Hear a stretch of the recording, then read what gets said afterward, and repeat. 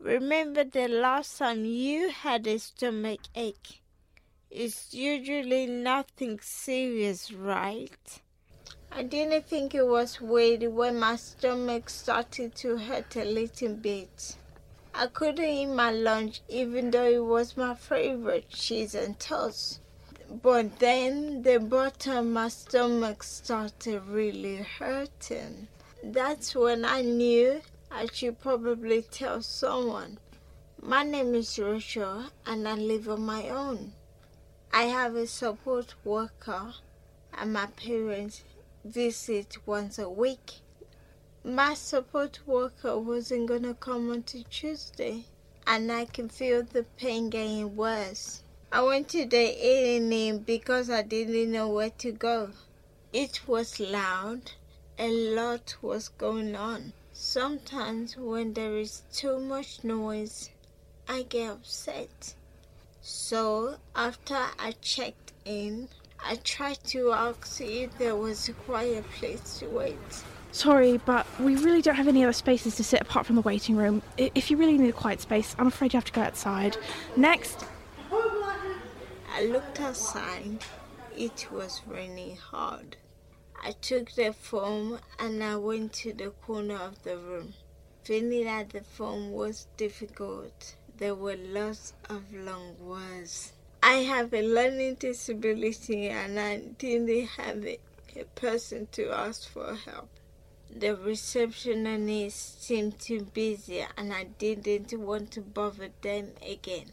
So I did my best. I waited until the doctor called me in. The doctor seemed really busy. I tried to say my stomach was really badly hurting.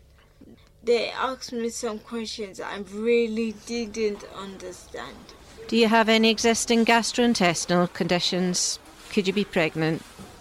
It could be a number of things causing your abdominal issues. What I'm going to do is do some basic physical tests. We'll get you a blood test and I'll give you a prescription for a painkiller. When the doctor lifted up my shirt, I jumped really badly. I didn't understand what they were trying to do. Everything was happening fast. Oh, don't worry, I'm just checking your abdominal area. Sorry about that. I was trying not to panic, but I kept getting more and more anxious. I calmed down and the doctor pushed on my stomach. It hurt so much. The doctor mumbled something, but I couldn't understand what it was. Does it hurt there or there? How about there? It could be appendicitis or it could just be some gastrointestinal issues. You don't seem to have a fever, so we'll get you a blood test. I left the room with 2 pieces of paper, one green, one white. Honestly, I didn't know where to go. The doctor told me, but I couldn't remember. One of the papers was for the pharmacist. The other was for the blood test. But which one? And where should I go first? The hospital was loud and busy. I just had to leave. I remember my pharmacy gives me green peppers, so I thought maybe I should go there first. Soon, I was at the pharmacy near my house. I go there a lot, so they know me. Hello, Rachel. How are you today? You don't look too well. I told her about my stomach and what happened at A&E. Your stomach hurts? On your side? You feel a little bit warm. You might be getting a fever. Now, let's have a look at this prescription. Well, I can tell you, this medication won't work well with the pills you are already on. She looked worried. She told me I was supposed to take the form to the receptionist. I started to get upset. My stomach was still hurting. I didn't know what to do. What's wrong with me? I'm lucky that my pharmacy knows me. She helped me calm down. She said things in a way I understand. She called my dad so that he can go with me. Blood test makes me feel really nervous. I told the nurse I had a learning disability. The nurse said they trained last month in helping people with a learning disability. I brought my hospital passport with me, and the nurse read everything inside it. Now, Rachel, I'm going to feel this part of your arm to find a vein first. Is that okay? Then we'll put this rubber band on your arm to make it easier for us to get the blood. I'm going to take this small needle, then we'll quickly put it in the vein and get the blood. The nurse told me everything she was going to do with the blood test, but she noticed my head felt hot. I told her my stomach was hurting all of the time now. The nurse looked worried. So did my dad.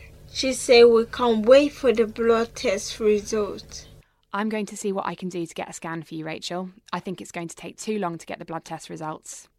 My dad and I was waiting at the lobby. He went to the toilet. While he was in the toilet, they called my name. Rachel, come with me, quickly. I'm not sure who it was, but they rushed me out of the room. I didn't know what was happening. The doctor was talking so fast. They rushed me to another room. Where is my hospital passport? And where is my dad? I wanted to ask, but I couldn't get the words out. So sorry for the delay and the mix-up, but we've just been backed up with different requests. I've managed to get you in to get CT scans so that we can see whether or not you've got appendicitis, or if it's just maybe a fever along with some gastrointestinal problems. When we got there, I saw this big machine. You could lie down inside it. They wanted me to lie down so that I can go in the machine. No one told me what's gonna happen. I wish the nurse from before was here. Now, if you'll just get on the table, we'll get you into the CT scan so that we can get you... I don't like little places. They scare me. My dad wasn't there. I can't understand what this person was saying. I couldn't help it. I started to get upset. They tried to get me in the machine. I screamed and I ran. Sometimes hospital can be so big. I felt like I was running for ages. Finally, my dad found me. He helped me calm down. Some of the doctors tried to find me.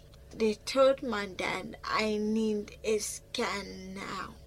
They needed to know what was making my stomach hurt. I told them I was afraid of little places. We can definitely do a different kind of scan if a CT scan isn't possible. I told them that I was afraid of little places. They did an X-ray instead. I told the person on the X-ray I have a learning disability. They said their brother had a learning disability too. They walked me through the X-ray. They told me about each step. They helped me understand what the X-ray does.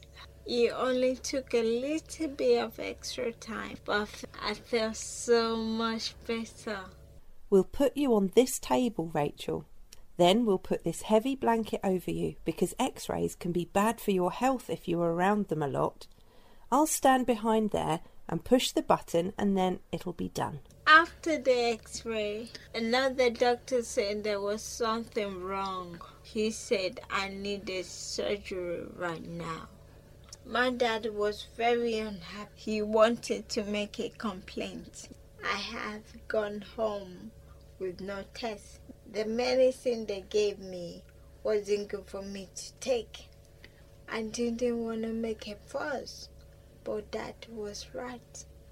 When something is wrong with your appendix, you need surgery right away. I was very afraid, and doctor was putting me to sleep. They tried to relax me, but it didn't help. Dad was outside. Are you sure you're okay? Do you need a blanket? Do you have a favourite toy or something you can hold on to? I could try and get your dad back in here if that would help. I may not understand things firstly, but I'm not a kid. No one would just say what was happening. They went to put a needle in my arm. I jumped really badly. They said they were sorry. I said I wanted to know what was happening. Once they said what was happening, everything was fine. They put a marks on my face, but I was calm. I counted to 10. 1, 2, 3, 4. It's a funny feeling being put to sleep. It's even funnier waking up. I got out of the surgery. My dad has some easy read books. They say how to recover from having your appendix out. Easy read is an easy way of showing information. It uses short words and pictures. I really like it.